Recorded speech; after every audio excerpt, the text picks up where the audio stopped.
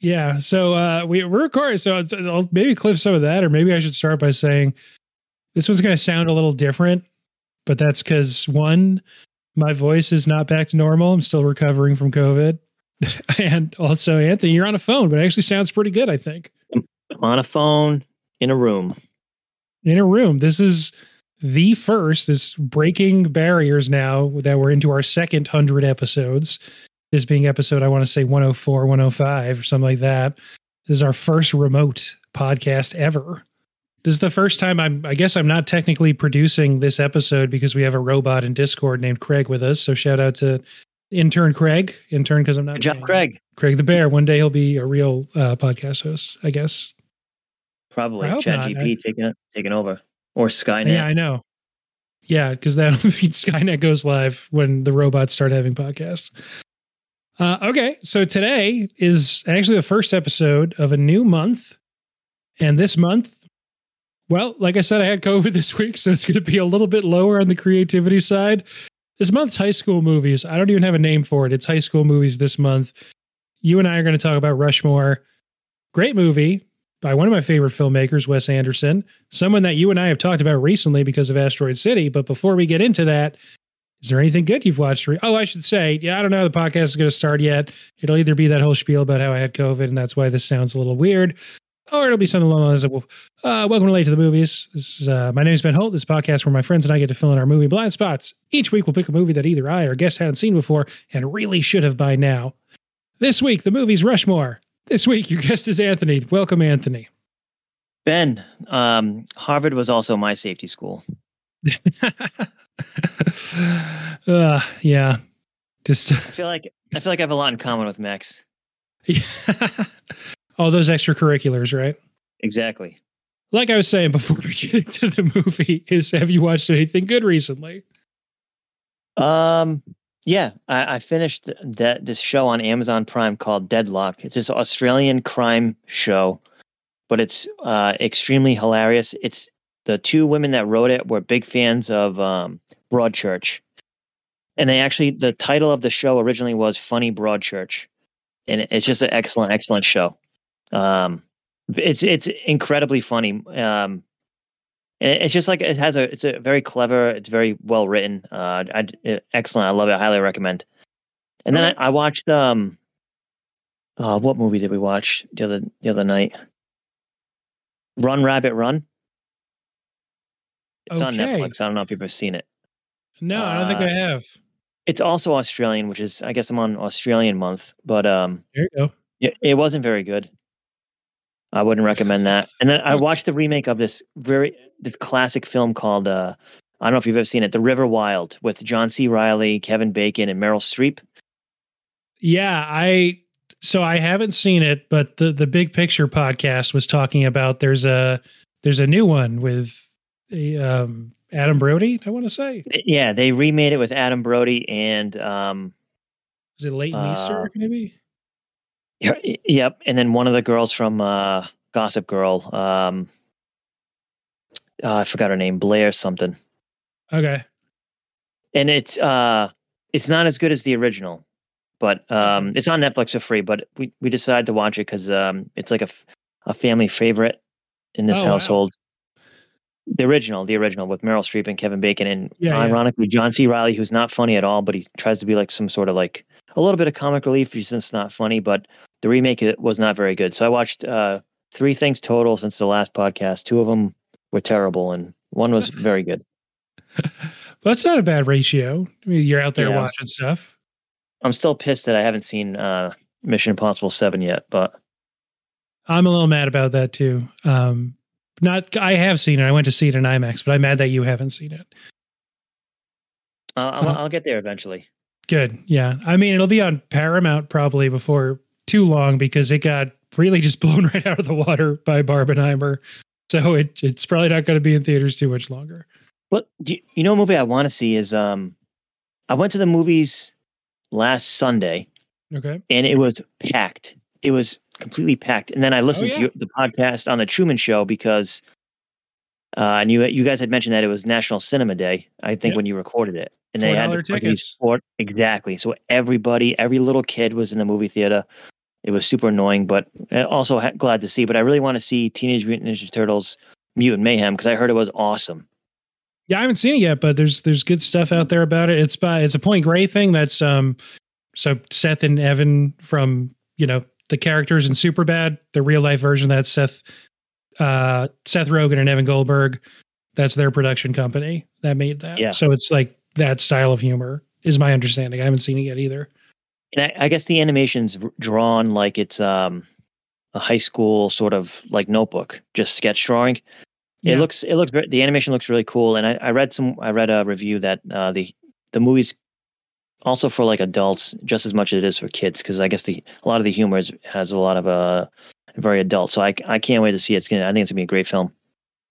Yeah, that's just I like how it looks in the trailer, and that's all I've seen of it so far. And I know people who have seen it have said it's it's not like, it doesn't seem to be getting this kind of hosannas that the Spider-Verse movies have, but people are very receptive to it. And I don't know, it's a nostalgia thing for a lot of people, obviously, from who can remember. And Jackie Chan is Splinter. Like, it can't get any better than that. That's good. That's good.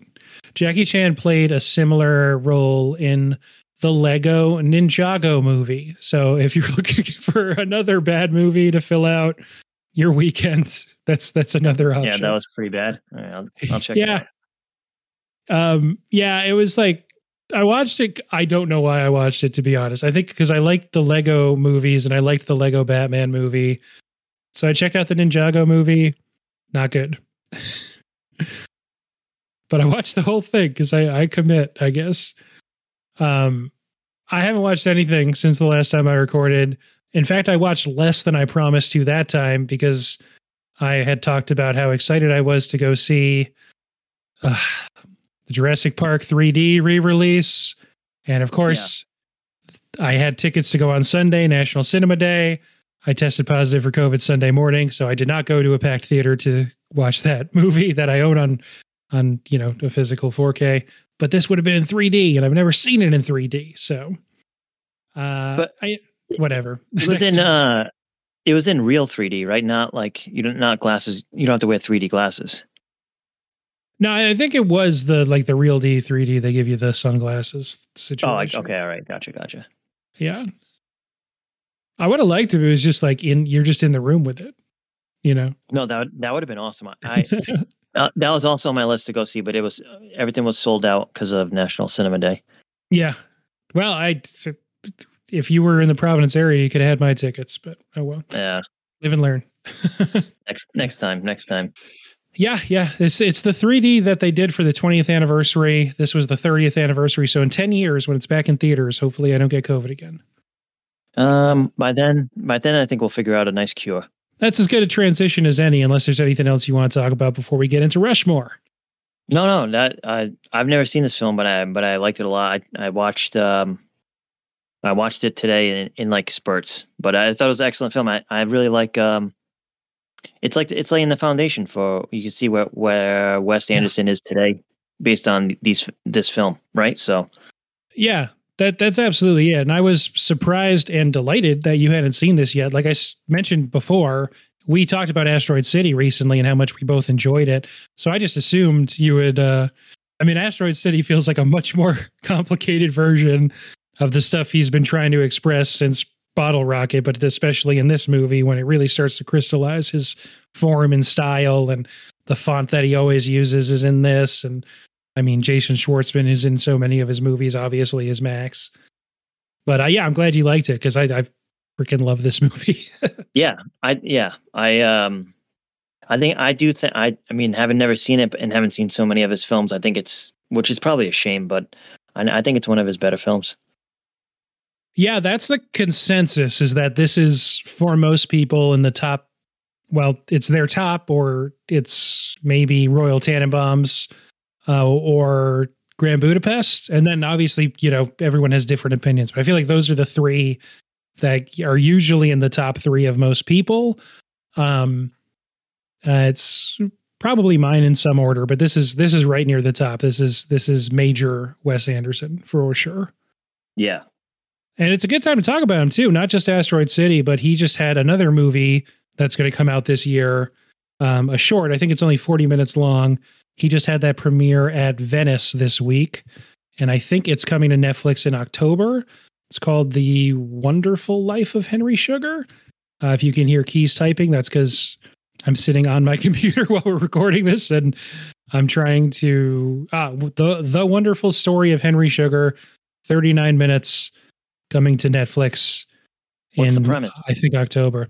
So it's another Roald Dahl adaptation. I say another because Fantastic Mr. Fox in 2009 was also Wes Anderson. That's the kind of thing that I assume people know, but people who aren't obsessed with this stuff listen to this podcast too. Maybe you didn't know that. This will be a second Roald Dahl adaptation. And it stars Benedict Cumberbatch, Ralph Fiennes is in it, Dev Patel, Ben Kingsley, Rupert Friend, and Richard Ayoade is also in it. And that's all I know about it. I'm not actually familiar with the story, but it's live action. It's not stop motion like Mr. Fox was. So it just was shown to people yesterday, and people apparently liked it. And it'll nice. be for us people, those of us who can't afford to go to Venice to watch 39-minute Wes Anderson movie. It's actually looks like a limited theatrical release September 20th, and it's on Netflix September 27th. So that's earlier than I thought it'd be. That's great. Yeah, no, I'm looking forward to that.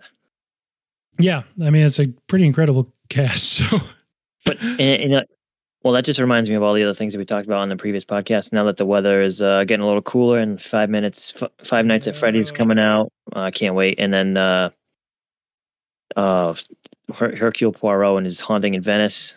Yeah, so many good films coming out in the fall. Yeah, with Branagh, his crazy mustache holding down, I guess, the horror movie tip for the fall. Why not? I've been mentioning recently that I'm feeling the horror movie itch again. It's time for sure.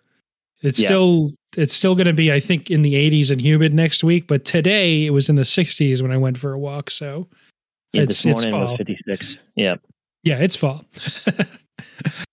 Which is why this month is high school month, and this is a good movie to do it because it actually starts in September.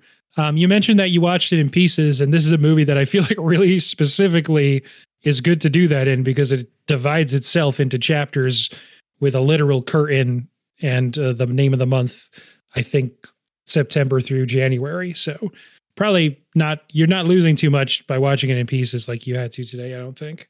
Yeah, well, yeah, but I mean, still, I feel like all of his films have a definite, act 1, act 2, act 3 type clearly defined settings, but no, you're right. I feel like you can watch any of his films in pieces in a way. For sure. And I guess indicative of how unusual this is, I haven't asked yet. Do you want to do a 1-minute plot summary? You want to try and freestyle one off the cuff? Yeah, unusual for you, but unusual, untypical freestyle in a 1-minute plot summary. Go for it. Okay. Middle-class Max is an eccentric high schooler at Rushmore High who is enamored with extracurricular activities, but he gets put on academic probation. He then meets a lunatic sort of industrialist in Herman Bloom, Bill Murray's character, who they take a liking to each other. But then one day in the library, Max reading a book, he finds this passage left by one of the book's previous borrowers, Rosemary Cross. He develops a little bit of a crush on her. Then, as he becomes closer friends with Mr. Herman Bloom, they realize they fall in love with the same woman. The rest of the movie is them sort of trying to outdo each other for the love of the same woman, even though Max is 15 and she's twice his age, and they both realize that she is each of their respective Rushmores. They learn a lot of life lessons along the way. They realize they come to some sort of grips with each other. And then Max, as a way to pay homage to his older friend that he's made, he creates this great one-play Vietnam War inspired theme play that has a lot of explosions. And then it ends with Max actually falling in love with the girl that's appropriate for his own age. That's it. That's pretty much it. That's better than most people do it, even without the pre-writing assignment that you usually give yourself. I gotta write it down. It's hard to do off the cuff. Yeah, that's why it's good. So should mention this is in a sense our first Owen Wilson movie because he's not in it, but he wrote it. His brother's in it, Luke Wilson. Right. And Wes Anderson and Owen Wilson co-wrote it, and I guess it's mostly somewhat autobiographically, or at least inspired by Owen Wilson's own upbringing in Texas, where he was expelled from his own prep school and had his own crush on an older woman and lots of ambition, but lack of academic motivation. That fits for what you'd imagine Owen Wilson was like as a 15-year-old. Oh, yeah, for sure. Just that slack jaw sort of maybe wise ass. Oh, yeah, exactly. Yeah. But man, I wish he would still write it. I don't know why he doesn't, it feels like neither of the Wilsons work with Wes Anderson anymore. They're doing their own thing. It's fine. Well, but he made that movie that's based on Bob Ross in a way. And I heard it was terrible. Yeah, that's true. Yeah, he's got to get back on the set with Wes and work out whatever issues drove them apart. I don't know that there are any. They just don't work together anymore, and I feel like they should. I think what happened is Owen Wilson became an A-list actor in comedies and made like actual mainstream A-lister money and didn't need to make indie movies anymore. Maybe. Right. He became too big for the small screen. Yeah. They consider Macaulay Culkin before finding Jason Schwartzman. This launches his career, and he's been in a ton of other Wes Anderson movies, but this, I guess you'd say, is one of his 3 starring roles in Wes Anderson movies, with Darjeeling Limited and most recently Asteroid City. And it's not just his first time on film. I'm pretty sure. Yeah, this is a discovery of Jason Schwartzman, and what a role to kind of debut in, because it's, you don't know how much of it became persona and how much he actually brought to it, but it is a lot. It's a lot of the affectations he's carried in a lot of other roles he's had, even not with Wes Anderson. But he's awesome in this. Just watching Asteroid City, I was just reminded of like, wow, is Jason Schwartzman in Asteroid City? Is he just doing a rendition of himself in Rushmore? That's what I thought watching this film. Kind of. I mean, it's all very kind of reflective. It feels like when they work together, and there's also a part of it that's pretty much every Wes Anderson's protagonist, or at least every Wes Anderson story, someone's mom's dead, and or their partner's dead, or they have a parent that died, or a spouse, or whatever. Right.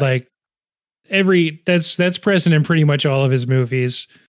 Maybe not Fantastic Mr. Fox. I don't remember, but still.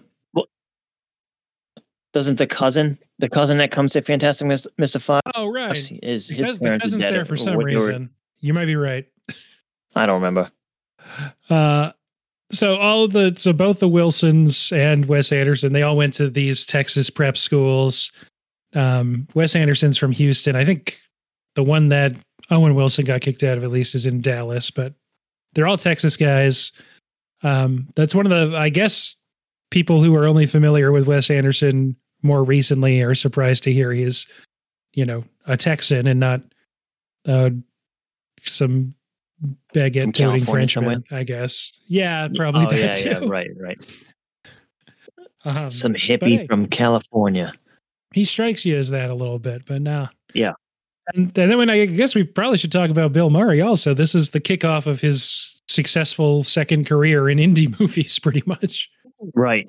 But who is not in this film is the alien in Asteroid City. Oh, Goldblum. Yeah, they hadn't made that connection Jeff Goldblum. yet, I guess. Yeah. No, yeah, right. They're not friends yet. They're not friends yet. There's definitely people in this movie that I wish were like the Goldblum and Willem Dafoe, 8th or 9th builds, but has a couple great lines in every Wes Anderson movie thing. Brian Cox is in this movie. Yeah. Most recently seen as Succession. He always has a great ensemble. Bill Murray in this, like you said, is Herman Bloom. He liked the script so much that he worked for scale. Wes Anderson estimated that it was around $9,000. Really? And he just wanted to be in it. Yeah. Yeah, he's the best. He gives the best. His his like diatribe in the beginning when he's talking to the Rushmore Academy students, and he's basically like, take dead aim on the rich boys, because why not? Yeah, I like that. That's you got to do it. And then he says they can buy anything, but they can't buy backbone. That's one of my favorite lines in the whole film.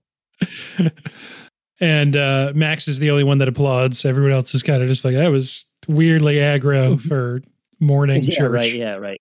Well, because everybody else is rich, and these two bond over their middle class upbringings. Yes.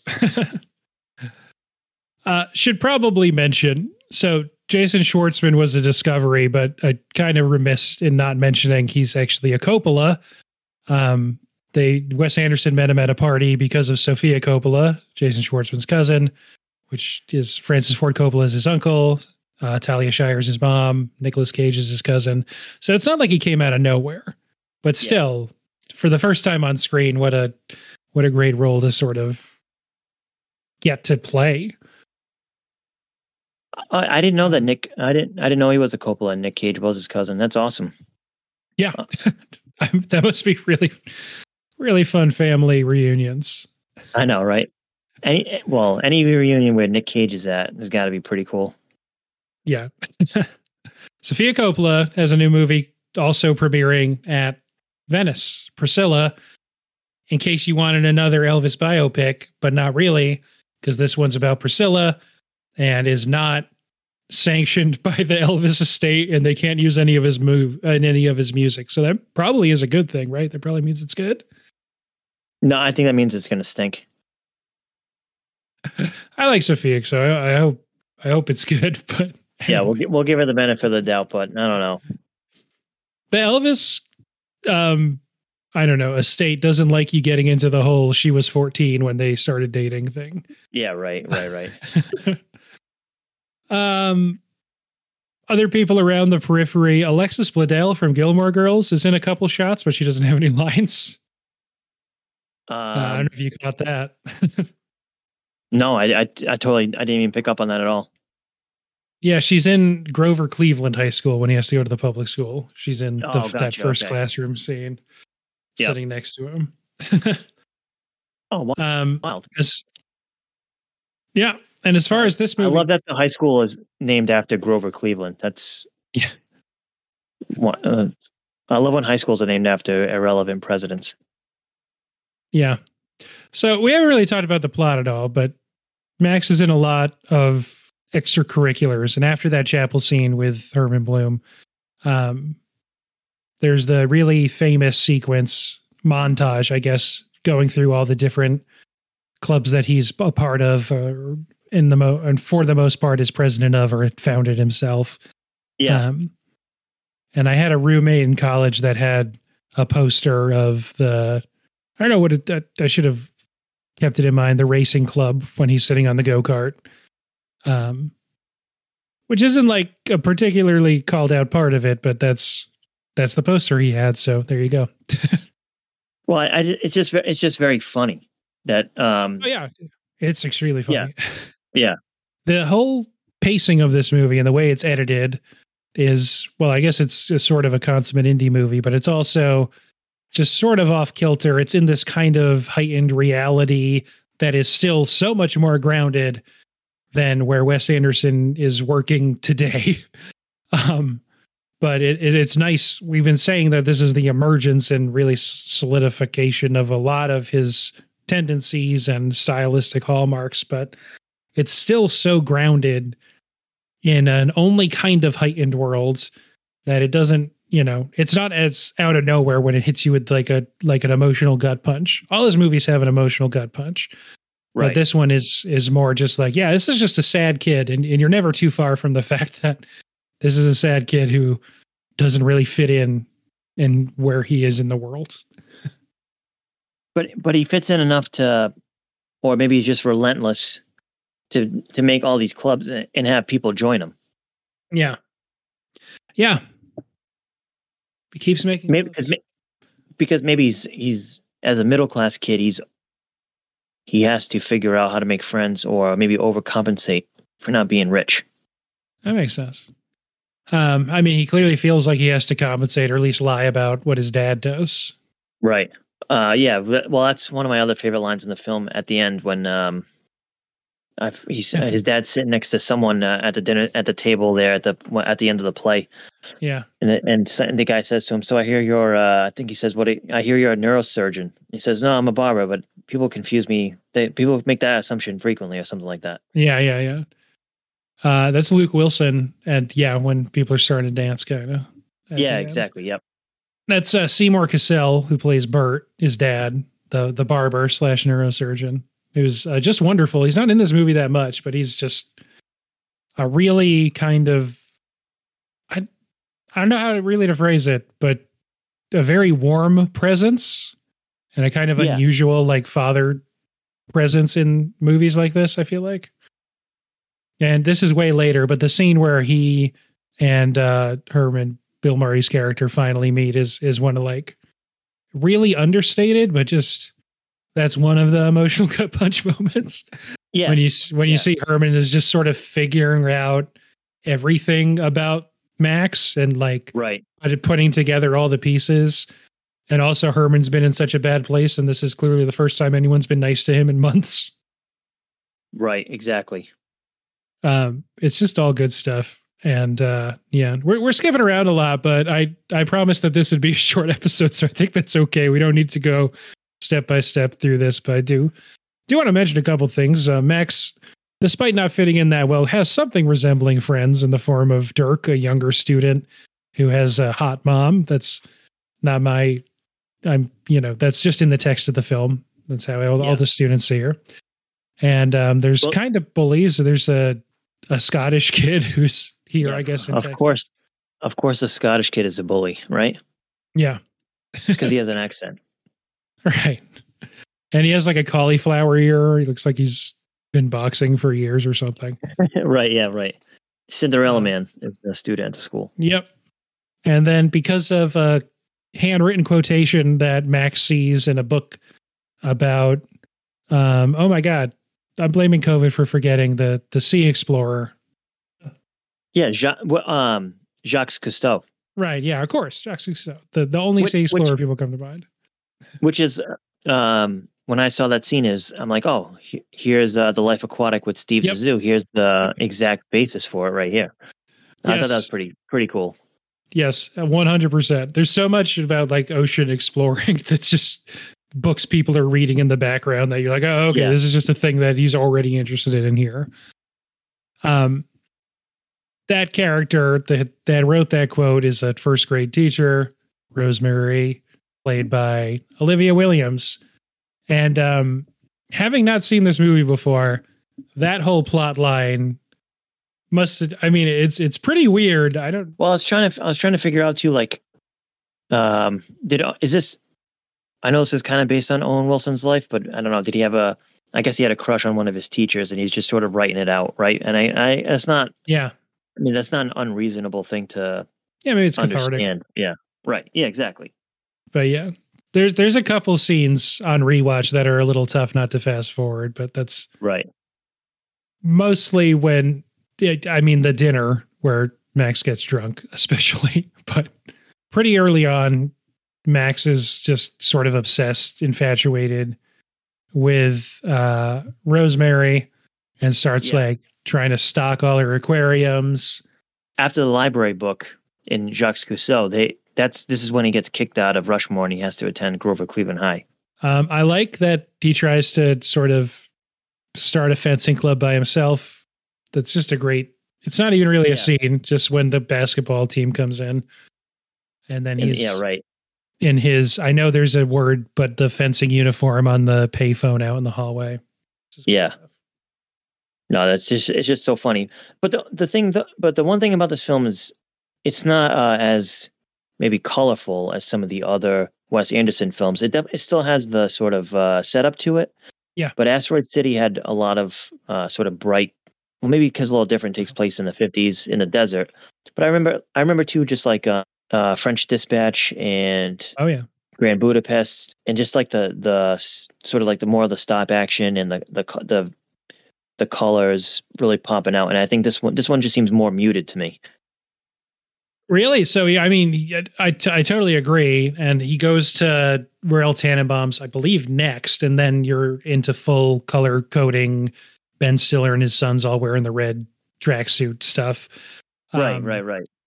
But this is, I feel like it stands out even so much more because I guess because they wanted to be true to their own upbringing in the sort of industrial wasteland of suburban Houston, but there's just so much sprawl here that's just concrete and old factories. And that's not at all what you associate with Wes Anderson today at all. Like exactly what you're saying. That's a good way to put it. I think that's better than what, that's a better way to put it. Yeah. It's more industrial. For sure. Yeah. There's so much of it's them hanging out in like huge parking lots. Right. That just go on forever outside of old, huge buildings that some kind of factory. You can't even tell what anymore. And I don't know if it's ever clear exactly what Herman Bloom's company is doing either, but it's definitely factory stuff. Yeah. Well, we'll say oil. Yeah. I'm sure it's obvious to people who know that stuff better than me, but it's not clear to me. And the movie doesn't make it clear. It's not important. Right. He's got $10 million. He doesn't really know. Exactly. Funnily enough, that's the budget for this movie as well. So like you said, he gets kicked out. He's over at Grover Cleveland. That scene in particular, when he's in the fencing garb and he's on the public phone, worth calling out because that is, of course, the scene when he's talking to Bill Murray, that Bill Murray jumps over the fence, walks through a small children's basketball game and blocks a shot while on the phone. So random, probably the funniest part of the movie. Yeah. So totally random, but very, very Wes Anderson. Very, yeah. It's just very kind of just happens, deadpan, matter of fact, even in the physical comedy. And this is Bill Murray, of course, walking up to the school in supposedly the middle of a weekday to spy through the window on this first grade classroom for his 15-year-old friend. Yep. Through all this spying and trying to patch things up between Rosemary and Max, Bloom ends up falling in love with Rosemary because they all start hanging out. This is one of the kind of vignettes in the movie where they're playing tennis together and they're doing trips and outings as a weird pair, not even pair, as a weird group of three completely different people. And they end up kind of falling for each other, and that makes Max really mad, and that leads, because he lied about Dirk's mom, Dirk tells him, and then there's a prank war for a little while. There's a lot of stuff that just kind of happens, and then it's done happening, and then it moves on, which I guess is a little bit true of how a 15-year-old might perceive the world also. Yeah. Well, who's the one that discovers that Bloom and Rosemary? It's Dirk, right? He discovers that. Yeah, Bloom and Rosemary. Yeah, and then because Max picks on him, says something about his mother that his mother hooked up with somebody or something like that. Yeah. Well, so he claims to the Scottish bully that Dirk's mother gave him a hand job. Oh, and right. Yep. And then Dirk finds out about that and is mad. Yeah. So Dirk wants to take revenge. I love that. The letter that he writes him, where they were skinny dipping and giving each other hand jobs. Yeah, right. Yeah. But when Dirk takes revenge, though, that's when the escalation starts of the sort of like the prank war, because then Max tells Bloom's wife that he's having an affair. Then now he's going through a divorce. And then probably the funniest part is when Max gets arrested for cutting the brake lines on Bloom's car. And then the car spins out into the middle of an intersection. And when Bloom calls the cops, he's like, "Oh, I know exactly who did it. About 112 pounds, dark hair, glasses." And then, so he like, pegs him for the crime. And then the whole thing kind of gets called off when Max sort of just gives up. Then he meets Bloom at his mom's grave. This is after. I think this is after. No. Well, yeah, you're right. You're right. No. He does eventually give up. He tries to get. He tries to take the pictures of Rosemary and Bloom, but then she resigns from Rushmore and the school in general. Guggenheim. He learns from Guggenheim that she resigned. Then he gives up. He seems like he's starting to skip school. He's kind of just like doing barbershop stuff, and then Dirk stops by one day to give him a Christmas present. Yep. To apologize. Yeah. He sort of like drops out of school and just starts cutting hair with his dad, which is which is like a very respectable profession. Yeah, it seems like he's good at it. I like it. It's one of those kind of old timey places that seems to just give you the one haircut, but if people like it, you can expect to get it there for sure. Dude, this comes from a guy who's had the same barber since I was maybe 4 years old. So you can't. You could cut my hair blindfolded. You gotta have a good barber, You gotta. Goes without saying these are all good scenes, but just to give a little commentary after promising we weren't just going to go through the plot. It's all good. I like the scene where he's like kind of giving up on the prank war at the grave, and he tells him I was going to like drop that tree on you. It's all very matter of fact, and just right. Yeah, that would have pancaked me. Yeah,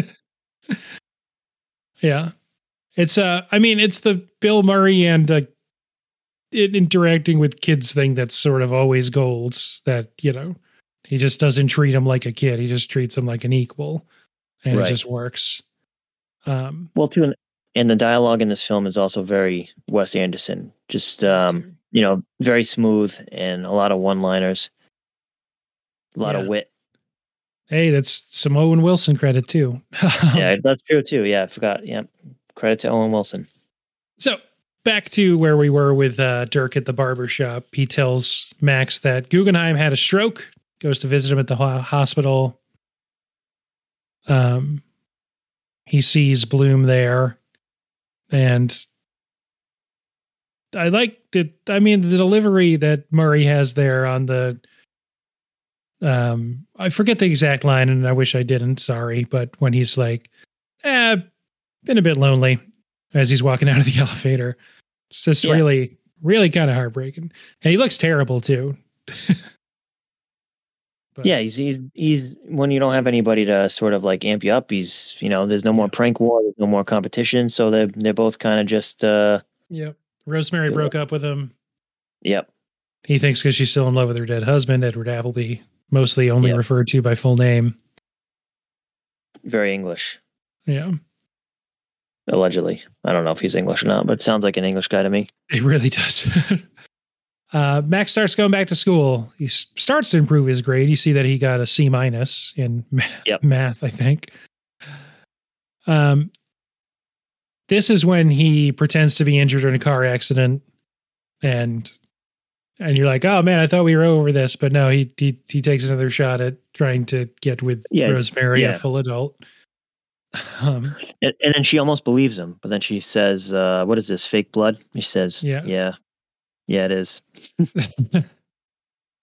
So she's mad at him again. They invite her to an aquarium groundbreaking, which Sherman says he paid $8 million for. She obviously doesn't show up. But then he stages his Vietnam War themed play at Grover Cleveland. And this is kind of into the finale of the movie. What did you think of Heaven and Hell, the Vietnam War play that he puts on? No, so to me, this is my total complete favorite part of the film. I thought the last sort of like 20 minutes is the best part of this whole movie. The Vietnam War film is just over the top and fantastic. It's all funny. It's just so funny. And yeah, just the deadpan delivery from everyone and the buy-in from everyone is what makes it so funny. That he comes out and he ends his speech after dedicating it to his mom and to Rosemary's dead husband. He says, "Oh, and there's ear protection and safety glasses under your chairs if you need them." And within the first, I think 10 seconds of the play, everyone puts them on. Yeah, they have the fake the fighter jet flies in the background, starts bombing the jungle, and then everybody puts their glasses on. Yeah. There's that one point in the play where they're like, "Oh, no one's gonna believe this." It's like, "No, we're gonna believe it. Get me the ketchup." And then you see behind the scenes, and they're all getting their makeup redone. There's just that was just so good. It also kind of like Asteroid City, a play within a movie, which is I don't know, very good. He likes doing it. Yeah. He likes including the framing within the frame. Right. Bloom told Max earlier that he was a Vietnam veteran, that he was in the shit. And he seems to be pretty into it. At intermission, he kind of reconciles maybe with Rosemary. And then as it ends, he seems to be extremely touched by the play. Everyone seems to love it. They get the standing ovation. Yeah, they show the groundskeeper from Rushmore, and he's just like screaming, laughing, kind of. Right. And one of his 2 or 3 lines in the movie. People dig it. To go back a little bit, Max sets up Bloom and Rosemary. He puts he gets them to get the 2 seats right next to each other. He's kind of parent trapping them, yeah. Right, exactly. Because he knows that. Yep. Maybe not for him, maybe in another life, but for Bloom, she is his Rushmore. Yeah, and we kind of skipped over that. There's Margaret Yang, a classmate who he was rude to for the whole time he's at Grover Cleveland, until he was sort of turning his life around and becoming a better person once he sort of reconciled with Dirk. They're flying kites, and then they started spending more time together, and they have like a little thing going on. So his mind's elsewhere on top of everything else. Right, exactly. At the after play party, there's the nice people meeting each other. It's just good vibes. Everyone starts dancing. That's nice too. It's just nice. All the music, we haven't mentioned, all the music in this movie, I think, is really good too. Oh, it's phenomenal soundtrack. Ton of classic rock. One of the few times you'll see a movie that's considered cool have a needle drop on a quick one while he's away by the Who. That's during the prank war montage earlier. Yep. But yeah, so much good stuff in that music wise. And the non-soundtrack music was Mark Mothersbaugh from, he has a whole career as a composer also, but also the frontman of Devo. Yeah. One of his songs. I was looking up the soundtrack before, and one of his songs was another quote from the movie that I really liked with when Dirk, because Max is so mean to Dirk that what Dirk says to him, with friends like you, who needs friends? Who needs friends? Which I'm gonna start using that more often, especially at work. Yeah. But hey, there is a soundtrack. There is a Max Mothersbaugh does a little song called "Friends Like You, Who Needs Friends." Yeah. It's good. So I don't know if we mentioned before, this is a 1998 film. Modest box office. They made it for about 10 million. It made a little under 20. Technically a success, but almost doubled its budget. And reception wise, though, critics loved it. Gets nominated for some Golden Globes. Obviously, at when it screens at film festivals and in indie awards bodies, it gets a lot of love that year too. And a lot of people from this movie are sort of rocket launched into their real big boy careers, and they get to make whatever they want next.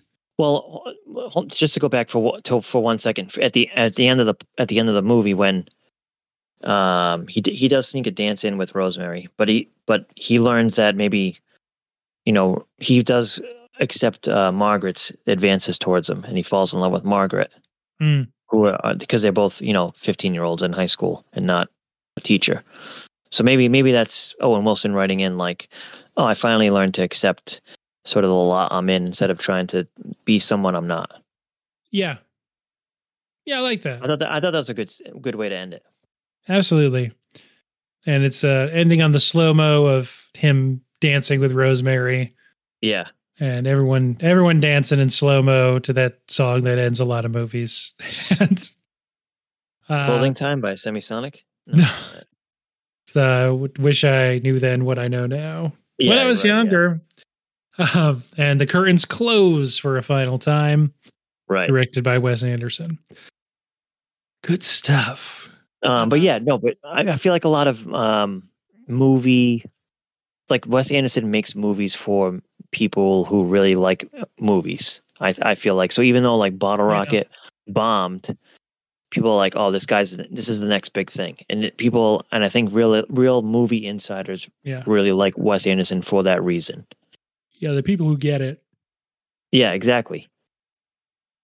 Or maybe they don't get it and it is too cool, but well, maybe. Max Fisher, one of the characters of, I guess, indie movies, indie cinema, especially in the 90s, and calling card for Schwartzman for the rest of his career. Yeah. Like you said, I feel like it's hard to see him in a movie and not feel like he's riffing on that character in one way or another. Well, his character also reminded me of, he's in season 3 of Fargo. 3 or 4? It's in the past season, right? Something like that. Yeah. Yep. I know multiple of them are in the past, but the one that's like really far back with Chris Rock, I want to say, something like that. Yeah, that's the one. Yeah. And he sort of plays like this goofy mob boss. Nice. But he's not. It really does feel like he's riffing off of this exact character. It's like, oh, play Max Fisher as a mob boss. Okay. Yeah, or Wes Anderson's like, hey, play Max Fisher as a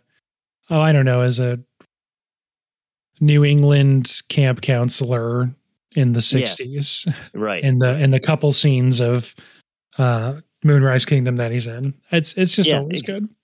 Yeah, exactly. No, I couldn't agree more.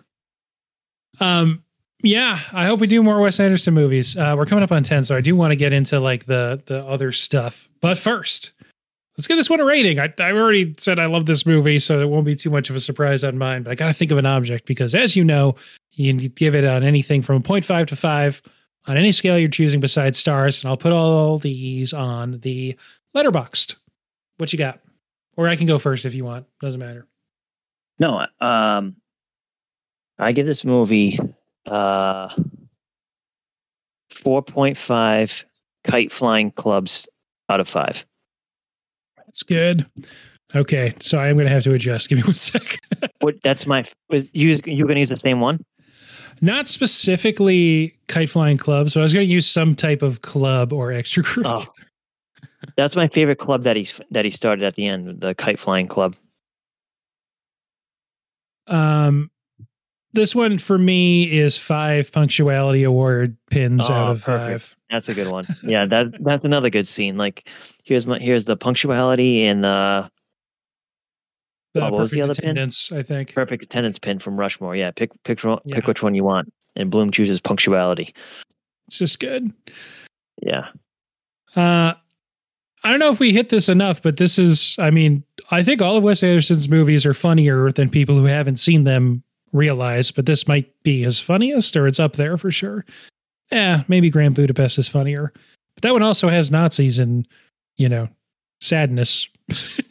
Well, they're all incredibly funny and sort of like a hidden, in my favorite type of humor, sort of this hidden, sarcastic, witty type, just, I mean, it's not like laugh out loud funny, but it's clever and very, makes you think kind of funny. Yeah.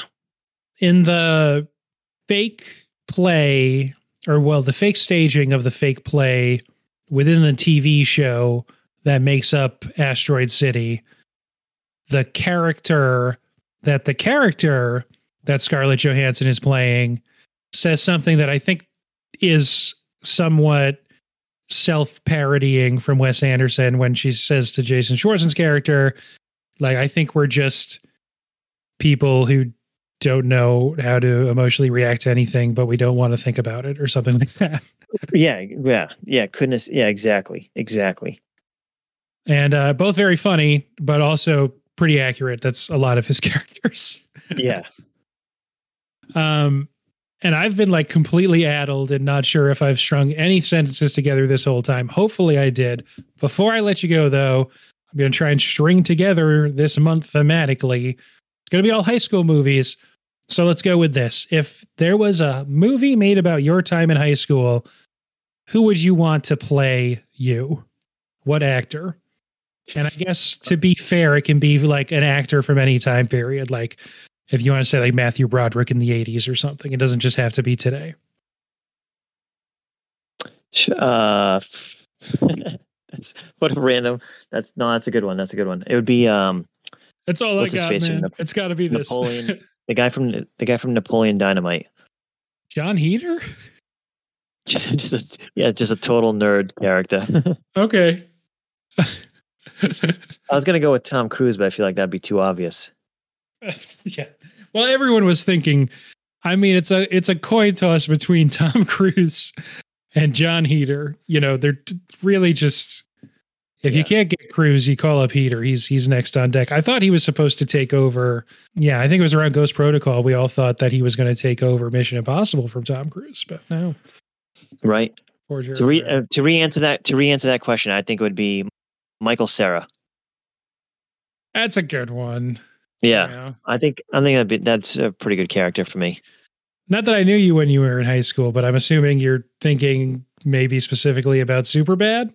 Yeah, or just Michael Cera or Arrested Development, maybe. Hopefully. Yeah, exactly. A little like a mix of both. Mix of Superbad and Arrested Development. Okay, I can see that for sure. Wasn't going to do this, but hard for me not to take Jonah Hill now. So I will say Jonah Hill. In any of his school age things. He made Accepted, which is about college, I think before he made Superbad, if I'm not mistaken. But somewhere in that area of Jonah Hill. You would take the Jonah Hill from Wolf of Wall Street? That was your high school experience? Women's shoes, yeah, just on Quaaludes, crawling up, trying to crawl up the steps. No, yeah, I could see you as like the stat guy in high school, just doing sabermetrics at lunch. I wish more just comic relief, I think. Yeah, that'd be funny. That'd be a funny pick. Yeah, I'll go with that. All right. Anything else we want to say about this movie, or I guess movies in general?